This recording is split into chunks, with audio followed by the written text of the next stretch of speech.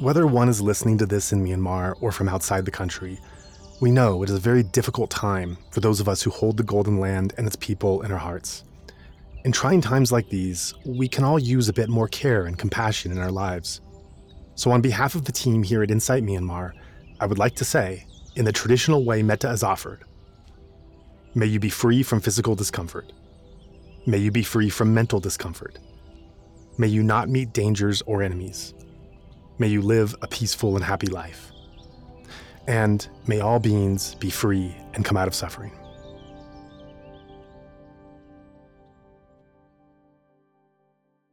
And with that, let's move on to the show.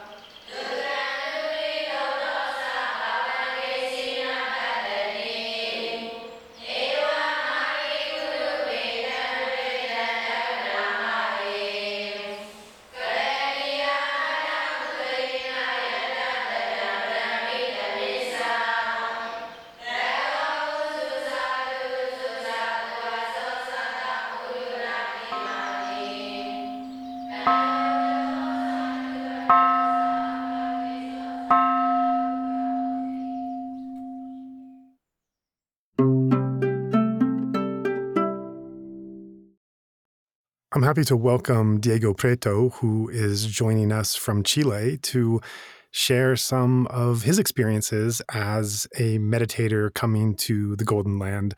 So, Diego, thanks so much for joining us here at Insight Myanmar podcast. And why don't you kick us off by telling us initially what brought you to Myanmar in the first place? Hey, Joa, thank you for the invitation. Well, my first and only visit to Myanmar was on the context of doing a documentary about the Buddha's teaching. So, first we start with a friend in Camila in India. That was like our first destination for the documentary because, all these sacred places where the Buddha lived. And after it was natural to go to Myanmar, that is a place where Buddhism is still very alive. So, because, in India, you have a lot of monuments, but it was very hard for us to find meditation teachers or places to meditate. And so Myanmar gives us a lot of possibilities to learn different practice of Buddhist meditation and also to visit very sacred places that they were like very inspiring for us. Right. So you're saying that India, where I know you spent a lot of time, is wonderful in terms of the history and some of the background and the monuments you get to see. But in Myanmar, you have much more of this living, thriving, dynamic Buddhist society you can actually enter into and participate. Exactly. Yeah. And so coming from, it's interesting getting your perspective because number one, you're from Chile, South America, which is, and so coming to Asia in and of itself, you're going to have a different perspective than a number of the Western meditators we might talk to a bit more of. But then also you came via India and you spent a lot of time in India. So obviously coming to Myanmar would be more of a contrast with that, especially the Buddhist culture and Buddhist element of it. So coming from both of those backgrounds, as you entered Myanmar the first time, the only time, what were some of the things that really stood out to you off the bat? Yeah, well, coming from India, because it's funny because I heard some friend that they were coming from Australia or other places to Myanmar, and they were saying to me, "Prepare yourself. It's very noisy and very messy." And I get to Rangoon after spend like almost a year in India, and I felt so quiet. Everything for me was so in silence, and the people were so like slow sometimes for me. So yeah, I think it's really depend from where you're coming from. What is your impression of Myanmar? So my first impression, I found it very quiet, and the people were so like relaxed, I can say. In the street you can talk to them and you can sit on the corners and drink some tea. So yeah, I think that's my first impression, but I'm not sure it's the impression that everybody will have. Sure. Yeah. I think that's a really critical thing to look at is where are you coming from, both your country of origin as well as the place you just came from that is contrasting with when you first experienced that. But looking at the perspective of being a practitioner, a meditative practitioner in India for so long and practicing there and then coming to Myanmar, what stood out in Myanmar as a practitioner that was different from your experience in India? Yeah, well, in India, most of the meditation I did it was in the context of Goenka 10 days retreats that is like very structured and is uh, very focused on more on the lay practice, not on the monastic. So I think that was my first shock is to see so many monastic way of living in the city and outside the city and everywhere. Actually, you can see monks on the street every day, and you can talk to them, you can go to the monasteries and learn about the history and the practice. So that was something that we couldn't find in India. Most of the monks that you see are from other countries that are making pilgrimage to India. So, it was not too easy to find a monastic experience in India. In the opposite, in Myanmar, it was very easy. It was just around the block, and it was very rich. So that was my first impression, and I was very satisfied with that. I felt very attractive to it. That's really beautiful. And as you came to interact more with monks and nuns and monasteries and sayadaws, this experience that you had in Myanmar that you weren't able to have to the same extent in India, where most of those monastics were there on pilgrimage or they were there in missions and their monasteries at some of the sacred sites, but not really from that kind of living Buddhist society. Why was that important to you, or what did you gain from those series of experiences of being able to converse and interact with monks and nuns that you didn't get in India, and what effect did that have? What impact did that have on your practice and the way that you understood the spiritual path? For me, it's like the difference of studying a book about a place a lot and then get to know the place. So, Buddhism for me in India and in South America, it was a lot about it was practice in a way, but a lot from the books and the teacher of the teacher of the teacher and the recording of the teacher. So it was like a very far away from a direct experience from a living master or a living teacher. So once to get in contact in Myanmar with living monks and teacher that they follow the precepts and live accordingly to Buddhism, it was very special for me because I get to open my perspective of what Buddhism is. I was maybe close minded of what Buddhism is because I was getting an idea of a pre-concept of what it is. But then I realized in Myanmar that Buddhism changed with the time, changed. Mm. I mean, it has been 2,500 years since the Buddha passed away. So, of course, cultures change many things of a religion. Some people say that Buddhism is not a religion, but just to talk about it in terms of like a religious culture that have incorporate new ways of manifest the teachings that you can see on the writings, and that was very satisfied for me because I get to know the essence of Buddhism more than just the rules and the books that are fixed and structured, and once you read all the sutras and get to know more, Buddha said many times that Buddhism is flexible, and the idea of Buddhism, at least from what I get now, is to experience impermanence. So following rules and lines and letters and structure is not maybe the best way to experience impermanence. Maybe you need to know somebody that find his way to that experience so he might help you to experience that in the context that you're living. I don't know if you mean what you mean. I mean what I say. Yeah, yeah, absolutely. And I'm just curious, within that kind of transformation that the experience taught to you of being in that living society, can you think of any particular monks or teachers or conversations or anecdotes that started to plant those seeds or turn a light on or start this internal process of transformation where things just started to click in ways being outside a living Buddhist society, and where there wasn't this access to this living holistic society, that things were not as clear as they were once you were integrated and in Myanmar? Are there particular scenes or anecdotes or people that illustrate this kind of light bulb going off over your head? Yeah, yeah, many stories. Like, for example, we arrived in Rangoon, and our first, place that we want to visit, it was U Ba Khin's meditation center. That it was from the lineage of Goenka, so we were very attracted to go there. And they were very friendly, and they allowed us to meditate in the Dhamma hall. And I knew that in that place, many monks were known to get at least in the first stage of enlightenment. So I was like very anxious to meditate in that place. And the second I sat on my cushion, I started to get like attacked from so many different kind of defilements. I was at first sleepy, drowsiness, and then I was full of pain, and then I was angry, and then and I don't know, in like 20 minutes and then an hour, i I went through so many different stages of, uh,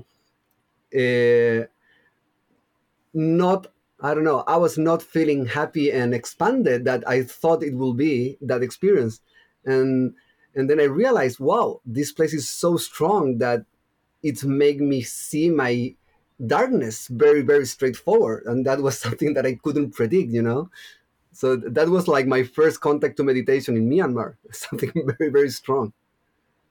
That's great. So that's actually in a hall in the middle of a sitting, having that experience of how powerful it is based on who meditated there before and how the place was probably built and the purpose that it served and how many years this has been going on. That it whereas you just realize the infancy of how the Dhamma has been brought to our cultures, that how integrated it's been here for so long.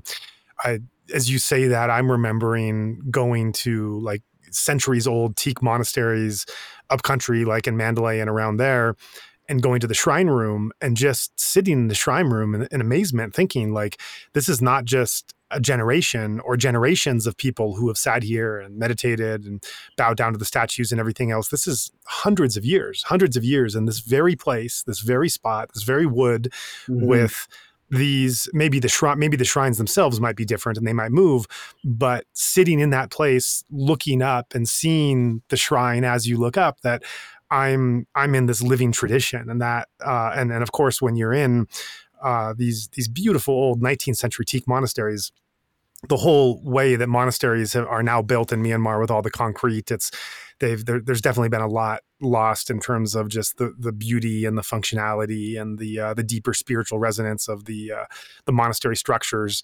It's an incredibly fascinating topic to go into. There's books that talk about the development of the monastery structures in Myanmar, and Mm. when you have that understanding, and then you go to some of these 19th century teak monasteries and you just think about all the people that were there with the same devotion and dedication and commitment to the spiritual path. It's being in that physical place is so powerful.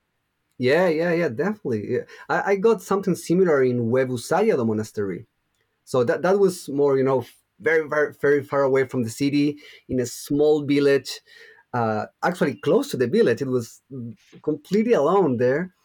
Uh, but Umandara, that was the abbot that you know pretty well, he explained us the history of the place, and how Mm. maybe 60 years ago, this place was full of people coming from everywhere to learn to meditate. Lay people going to meditate. That was very unique, Yeah. and and we stayed there 3 days meditating, following the instruction of Webu Sayadaw, that it was his ānāpāna, and we were reading, the instruction, carving stone, and then we were practicing, and I felt like an internal peace that I don't remember to felt that way before.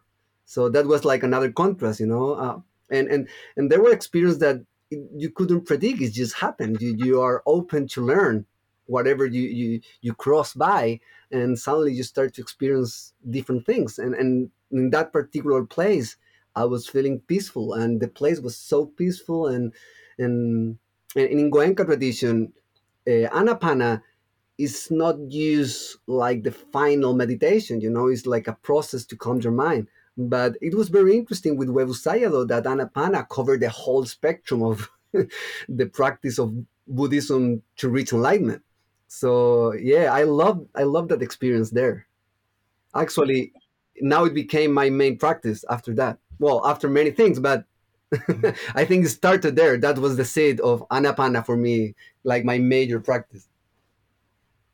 Yeah, and I think you're hitting on something that is what makes Myanmar such a unique destination to Buddhist practitioners, is that many people that are learning the practice outside of a Buddhist country like Myanmar, you're generally getting one formatted set of instructions. You're getting a ready-made structure that has been tried and tested, and that is probably, if it's been exported and put to use, like the Goenka system in different places, there's probably a lot of value in the structure as it exists. It probably does give results. So it's a synthesized structure ready to follow that is very conducive to learning.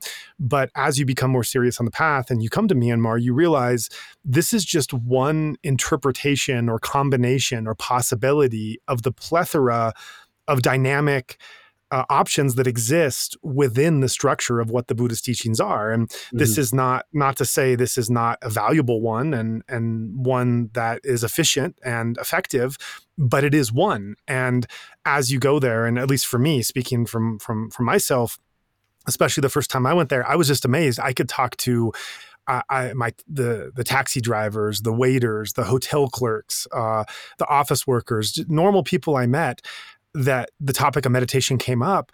They would, it's kind of like there's a joke about how just French people just love talking about their language, and you could talk to just some random guy on the street in France, and he'll know some knowledge about 17th century French language or something, and get in debates about that. And I had this feeling that that you could talk to just any random Burmese person on the street, and you would tell them what practice you did, and whatever their background was, whatever their level of education or economic status or social status or anything, you could get into this heavy debate of like, well, I practice this way because Wow. this teacher says this, and this is why this is the most valuable, and this is really important. And not as like, well, my technique's better than yours, but as a Yeah, yeah, yeah. conversation of like, oh, well, I practice in this way, and this is, and it was just like, this is incredible. Like when I'm in my country, I'm referencing my first visit when everything was quite new.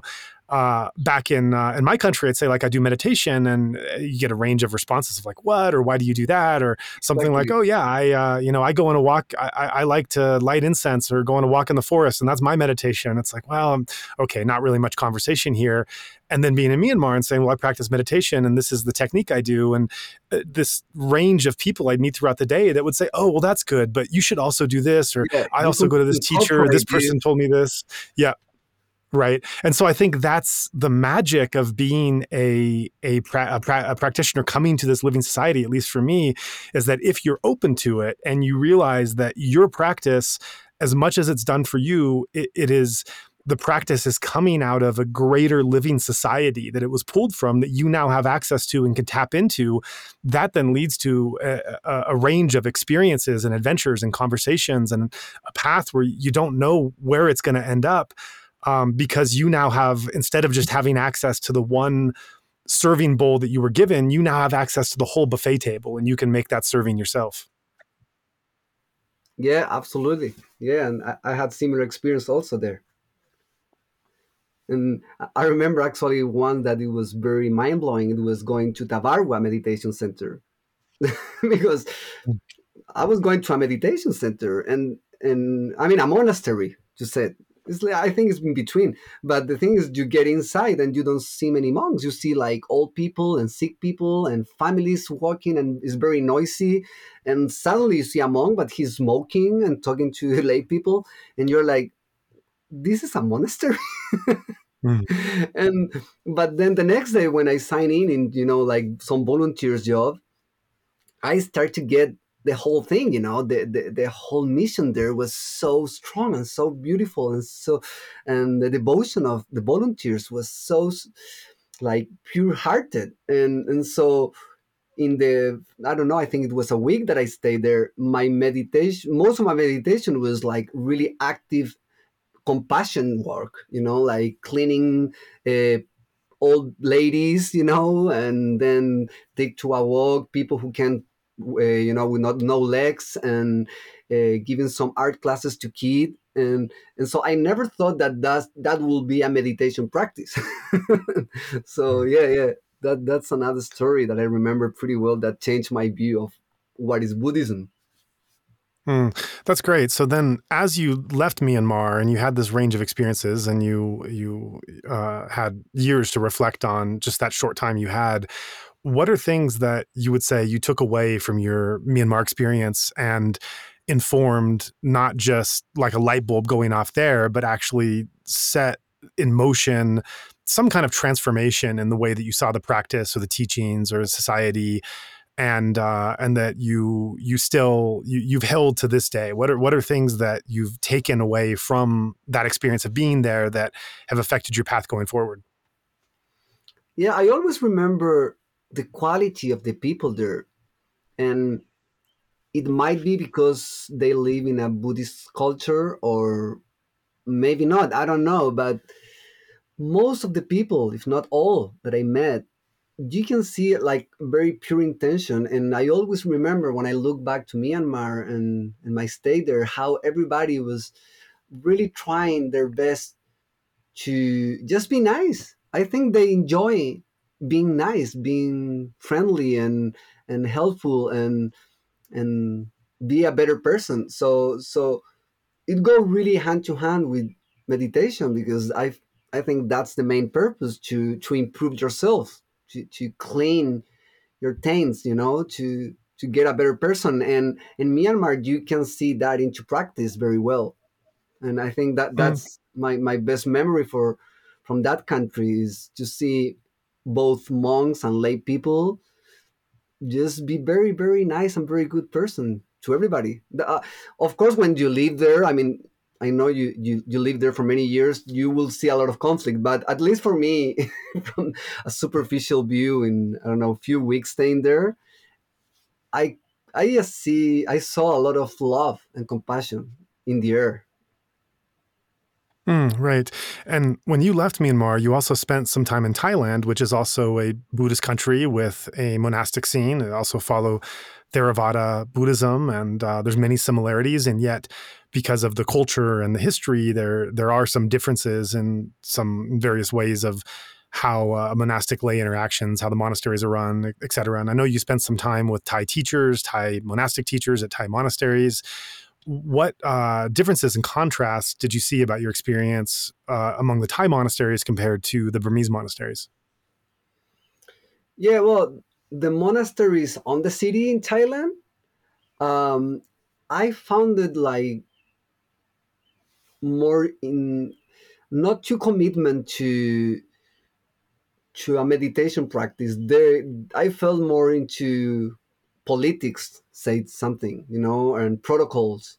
Instead of in Myanmar, I found that the monasteries in the city, they're still in commitment with practice, with meditation, and with helping the people there if they're in need. I found in Thailand, on the city, the monastery were more like, like a almost high society status place, something like that. But on the forest, I found like the quality of the monks there were amazing, amazing of how devoted they are to the practice. And I got the feeling that they are all practiced to get enlightened this very life. And that's something that maybe it was, I felt more strong in Thai forest than even in Myanmar in some places. That was Right. a feeling I got. Which Thai teachers did you spend time with? So I spent some time with Ajahn Suchard and also with Ajahn Anan. And it was interesting because with Ajahn Suchard, it was like the second step of ānāpāna. because with Webu Sayadaw, it was like my first seat. And then with Ayan Suchard, he encouraged me to keep on that way, to stay with ānāpāna and don't jump into vipassana. To just stay with ānāpāna. And he gave me some very nice tips. And the place there, it was beautiful, in the middle of the forest. So it was a very, very nice environment to practice. Right. So you had an extended Asian stay. You spent a long time in India and went to a number of the Buddhist sites there, and then went to practice places and monasteries in Thailand and Burma. And now you're back home. So what's it like having spent time in those various kind of Buddhist places and societies, and then now being back in a familiar place where your meditation practice is again not the norm, and there's not those same range of possibilities? Do you is there any feeling of like loneliness, or on the contrary, do you feel like a sense of richness of what you've experienced and been able to bring back with you? I have kind of contrast feeling about that because I mean, this is my home in a way. That's the country where I born and I grew up, and I have many friends and family here. But in the other side, it's very hard to find people that are very committed in meditation. So I don't know. I've been already like 3 years back home, and I I have seen how my meditation practice are slowly decreasing, and it's getting harder and harder to get into the routine and to sit, 1 hour in the morning, 1 hour in the night. Something that traveling around all this country was very easy. It was very natural. And some days I will meditate, I don't know, 3 hours, then 4 hours, and it was so. I'm not saying maybe easy is not the word, but the energy that you need to sit down and to commit into meditation, it was there all around. In here, it's hard to find the source of that energy, and especially with quarantine and the pandemic thing, it's been hard for me to get back into the practice that I used to have. So I felt lonely sometimes in terms of Dhamma friends. Even though I have some, I think we're all on the same kind of problems right now. Right. Right. Looking back at Myanmar, of course, the past year has been terrible from a political, social, whatever standpoint you really look at. Looking at it from the Dhamma and monastic standpoint as well, it's pretty much one bad story and devastating news after another.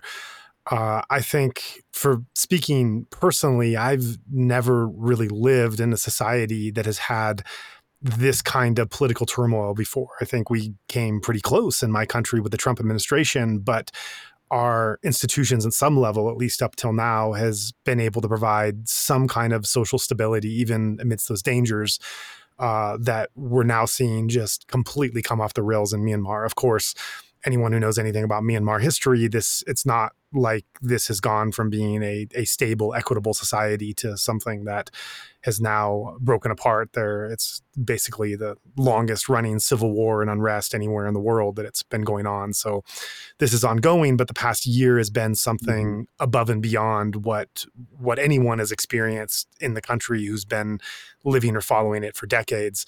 Where I'm going with this is that, coming from Chile, I'm not super familiar with Chile's history, but I do know that there have been coups in the past. There has been some measure of social instability and political unrest, and having being a Dhamma practitioner and being from a place where there are issues in the society and the politics that you have to navigate, and yet you're also a practitioner living in that.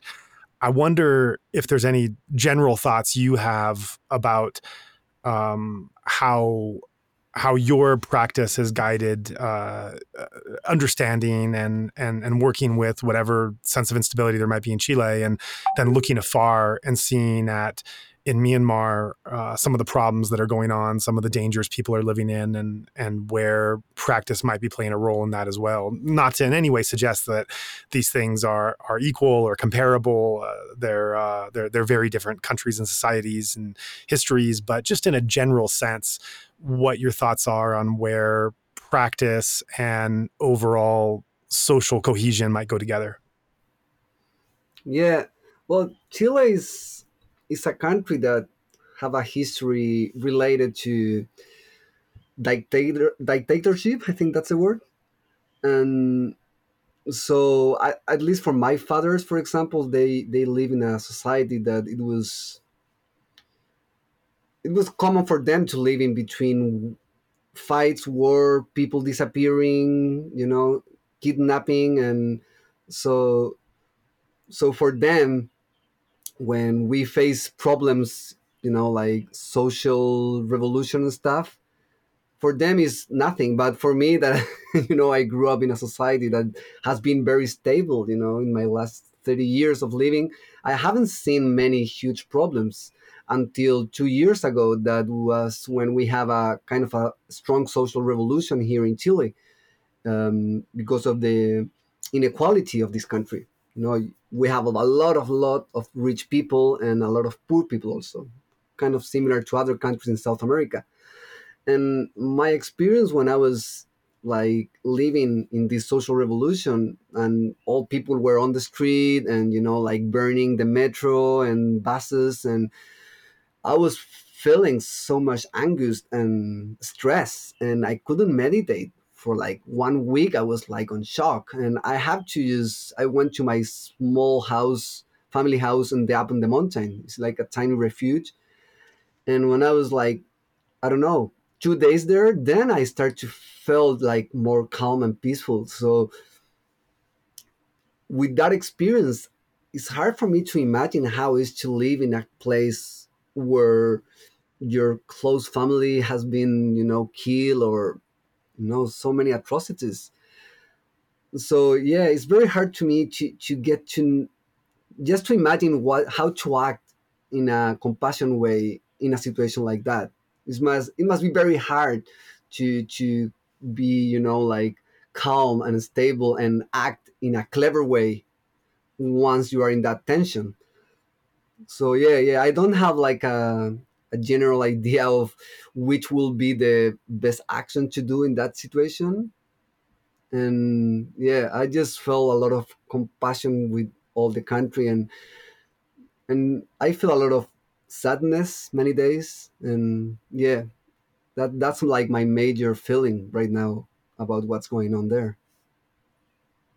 Right. And I think that's very true, that when you're going through that kind of turmoil, as a society, it's difficult to feel that sense of calm. And I think it's very telling that even what was going on in Chile a couple years ago, that even that level of disruption, which is probably nowhere near what has gone on in Myanmar the last 2 years, that was so upsetting that it disrupted your own practice. It disrupted your own stability. I think that's very telling for meditators to reflect on about what it must be like over there. And I've talked to so many people on interviews and personally that come from dedicated practitioner backgrounds. And one of the consistent things I'm hearing is people just keep saying, I am not able to practice. I can't practice for a minute. I can't sit down. I can't be alone Hmm. with my thoughts. I have no mental stability. I try, and the minute I try, I just break down in tears or panic attacks, or and just person after person has expressed this sheer inability to engage in any practice at any level. And so then from there, we'll go to another set of questions and an examination into, well, how does if you can't practice now, how does your background of when you could practice, how has that come to be a strength? Even if you're not able to maintain it now, the shift in your mental balance that happened in years before, how is it coming to your aid? Or if you can't practice, what can you do for mental health and mental Hmm. stability? And people will mention anything from aromatherapy to discussion with colleagues that take on a kind of therapeutic effect, to turning devices off for an hour, and that they're just able to maintain and manage that. But I think beyond the just developing a sense of calm, I think one of the challenges that I've seen so much of that is what do you do? How do you maintain the ethical path that you're trying to be on when the choices are continually limiting in your life. When you think about examples of Nazi Germany or something else, where the structures of society are so horrific and so evil that you inevitably people will inevitably be put into a situation where they have to choose between doing something which can break some kind of ethical boundary they'd like to hold, or not doing it and facing other kinds of consequences. And those are things I think that from afar there's just no way that we can judge, not knowing what it's like living in a society that's being torn apart. At least how I feel, all we could do is listen. All we can do is try to understand what people are feeling, what they're seeing, what their context is, and what decisions they're making based off of that, and try to sympathize, support, and understand that. But I don't know how any of us can put ourselves in a place of what we would be like if we were in that kind of position. It's something just literally unimaginable for a kind of social transformation that's taking place now, that really we can just regard with a kind of respect and support with those that are now going through it. Yeah, yeah, and it's hard because sometimes the easy way is to, like, close your eyes and try to get as far away as you can from the problem. Mm. But yeah, in the long term, it doesn't solve any problem also. So yeah, I think when you cannot do anything, it's more clever and more wisdom related what you said. You have to listen, because listening is not running away, is to stay there and share that feeling. And even if this it's very sad and it's very strong, you will definitely learn from that. You will learn from that experience, even though you have nothing to do, or you can solve that problem, or you can even help anybody with that. I will find more useful to hear than to escape. That's right. And I think the important thing about listening is listening doesn't mean you have to solve problems. Listening doesn't mean you have to get in there and resolve things. And being able to listen without a sense of helplessness that I need to find solutions or answers, the mere fact of listening, which is really what these podcasts are all about. Just I'm listening, and then we put them out there, and hopefully the audience out there is listening. But really just to, and what else is the act of meditation but to be present with what the reality is without turning away to something less unpleasant, and to hold it, at times. Sometimes you need wise action. Someone's beating someone else. You can step in and you can stop things. You're not a passive vegetable in every instance. But in other cases, it could be enough just to be present and just the to hear what's happening, to open yourself up. That's a kind of dana. You're giving of your emotions and your time and your mind to just hear what's happening and to feel what that person is experiencing, which might lead to, even as a listener, to tears, to trauma, to not being able to sleep or focus if if one is listening enough to this. And hopefully not, but these can be pretty raw and painful things to take in. But yeah, to me, I mean, that is one of the experiences of being a meditator, is being able to face and to experience these difficult and uncomfortable things and not turn away. And sometimes that is all that's needed for people going through this over there, to know that they're not alone. If there's something you could do to help, that's great. Being finances or raising awareness or donations or whatever else, yes, that's great. But beyond that, even if one can't do that, or in addition to doing that, just simply to listen and take in and just let those people know what they're going through, that they are not alone, that there are people standing for them even in these dark times. And I think that's really wonderful when the practitioner community and those in the practitioner community who have a relationship with Myanmar, who have benefited spiritually from those teachings, can find a way to give back at this time. Yeah, and the beautiful of listening and be present is that when there's actually something that you could do, you will be there and ready for that. So maybe, for example, you will hear 10 or 15 podcasts of inside Myanmar, And then in one podcast, in 1 minute, they will say, it will be beautiful if we can have some help from somebody who knows about, editing audio in that specific thing. And then like, oh, I could do that.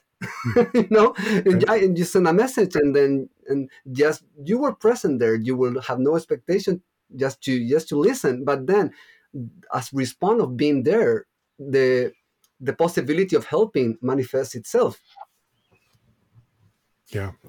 Yeah, those are great thoughts. That's really wonderful. And I thank you so much for joining us today. It was really great to revisit your experiences of being before you got to Myanmar, your time there, and then once you left, and what you took with you. So many of our interviews have a much heavier tone given the situation there, which is very necessary. And this series is a time to check in with people about the lighter, warmer expressions of gratitude people have that went there. And it's important to remember this is not a cutout caricature of a collapsed society of poor people. This is a living, dynamic, wonderful place with many different sides of it, many different experiences. And it's not a place that simply needs things. It's also a place that has given so much, so generously, and built the entire mindfulness movement of the world. And so many millions of people have benefited from that. And so it is important to keep in mind this is a reciprocal relationship of things that we can do now to help, but also of moments to express gratitude for how much the spiritual teachings there, and even if one is not a meditator, simply the experience of being in Myanmar, and how I know for a fact from so many conversations how Burmese people and Burmese society have impacted so many people around the world for the better, and that this is not a society that simply needs things. This is a society that has given so much for so many years as well. Yeah, I'm completely agree. And thank you so much for the invitation. I feel a huge gratitude with Myanmar. And I really, really hope that we will find a way to really, really help and to solve this huge problem together as a world, as a planet. We are together in this. So yeah, that's my hope.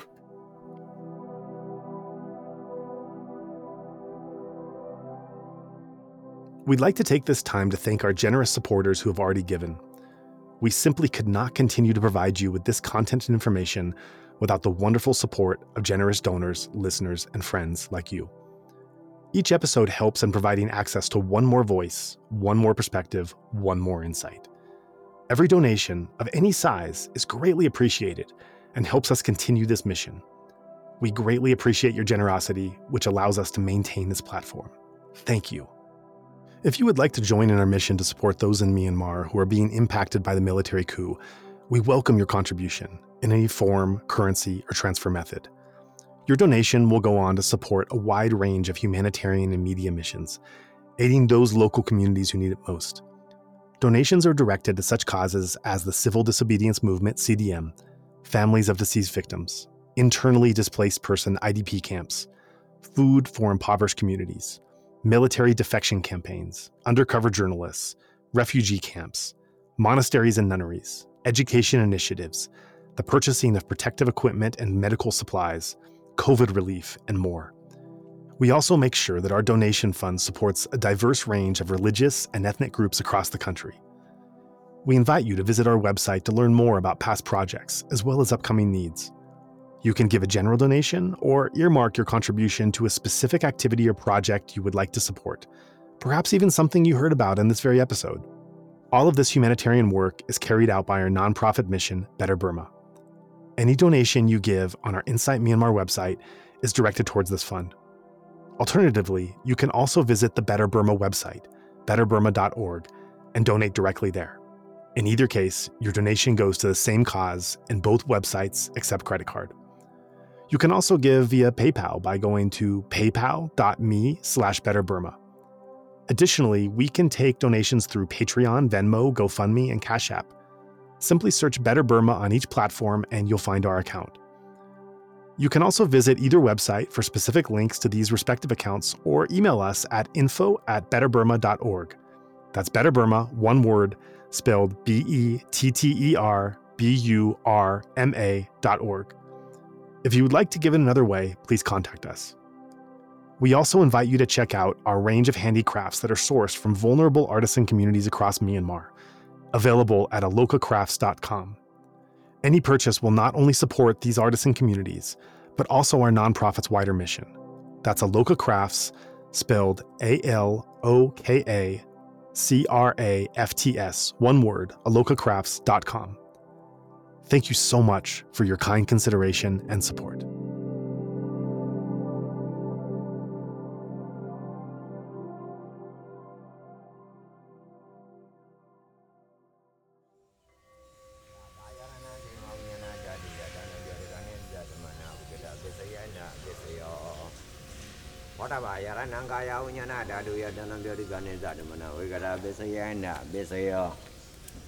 Oba yarananda dayananga yaranaya dayanam boda yaranam